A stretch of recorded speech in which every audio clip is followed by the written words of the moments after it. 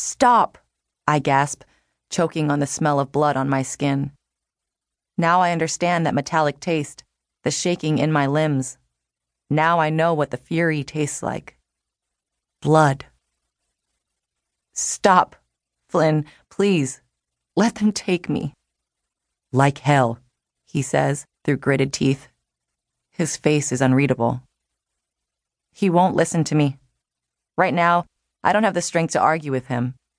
He's made his choice, and if I keep slowing him down, he's going to die for it.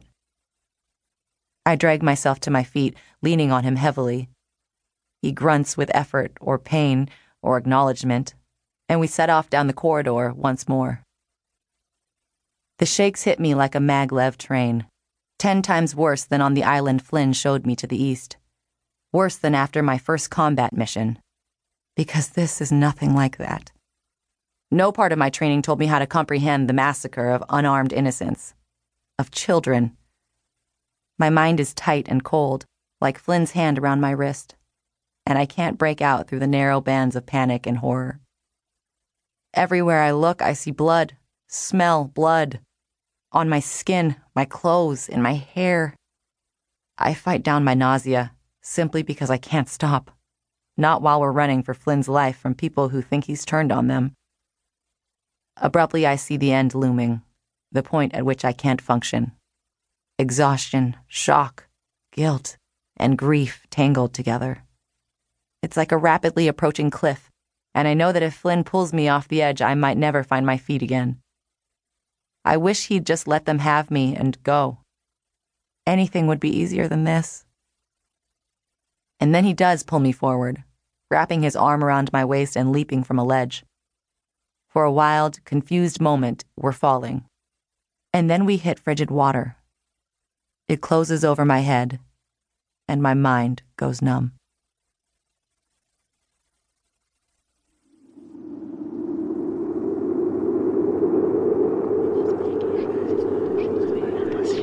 In her dream, she's choking, gasping for air where there is none. The vacuum of space closing around her. There are no stars, because there are never any stars here. Only a thick darkness that rushes down her throat and into her heart. She dreams of drowning.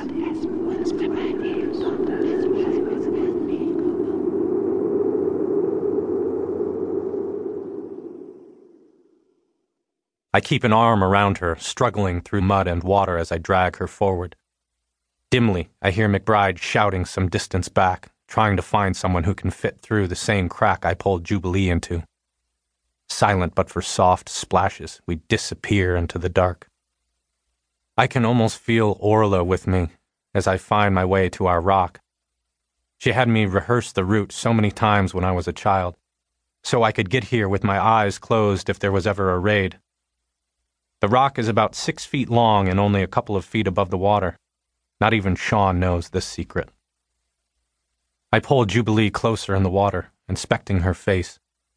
There's still more shock than sense there. Bracing myself, trying not to recoil, I cup a hand under Jubilee's chin and turn her face toward me. I keep my other arm wrapped tightly around her, afraid she'll sink beneath the water if I let go. Her eyes open when I squeeze her. Jubilee, are you listening to me? She doesn't answer, her eyes darting around in the darkness, panic making her tremble in my arms.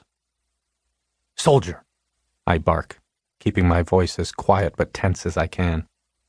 Her eyes widen, and I watch as the soldier takes over, her chin lifting a little. This rock here is hollow inside. I can pull you, but when we go under, you have to hold your breath. Understand? She nods again, lifting one hand to rest it against the rock for balance and leaving a red smear behind it. The water hasn't been enough to wash the blood away. I suck in a lungful of air, my throat threatening to close or catch in a coughing fit again. The water closes over my head, and I keep hold of Jubilee's wrist as I guide her in with me. The water carries the distant shouts of my people directly to my ears until we surface, choking inside my tiny shelter. There's only a small space that's water. The rest is the natural rock and the ledge Orla built for me when I was Fergal's age. I push Jubilee's arms against the rock until she instinctively grabs at it, leaving me free to reach up and fumble in the dark. The netting with emergency supplies is still there, and my heart slows a little in relief. I grab the tiny cylinder of the flashlight dangling from it and turn it on. The beam bounces around the two of us as I help her scramble up onto the little ledge and then crawl up after her. We huddle there in a space meant for a child, her breath coming in sobs.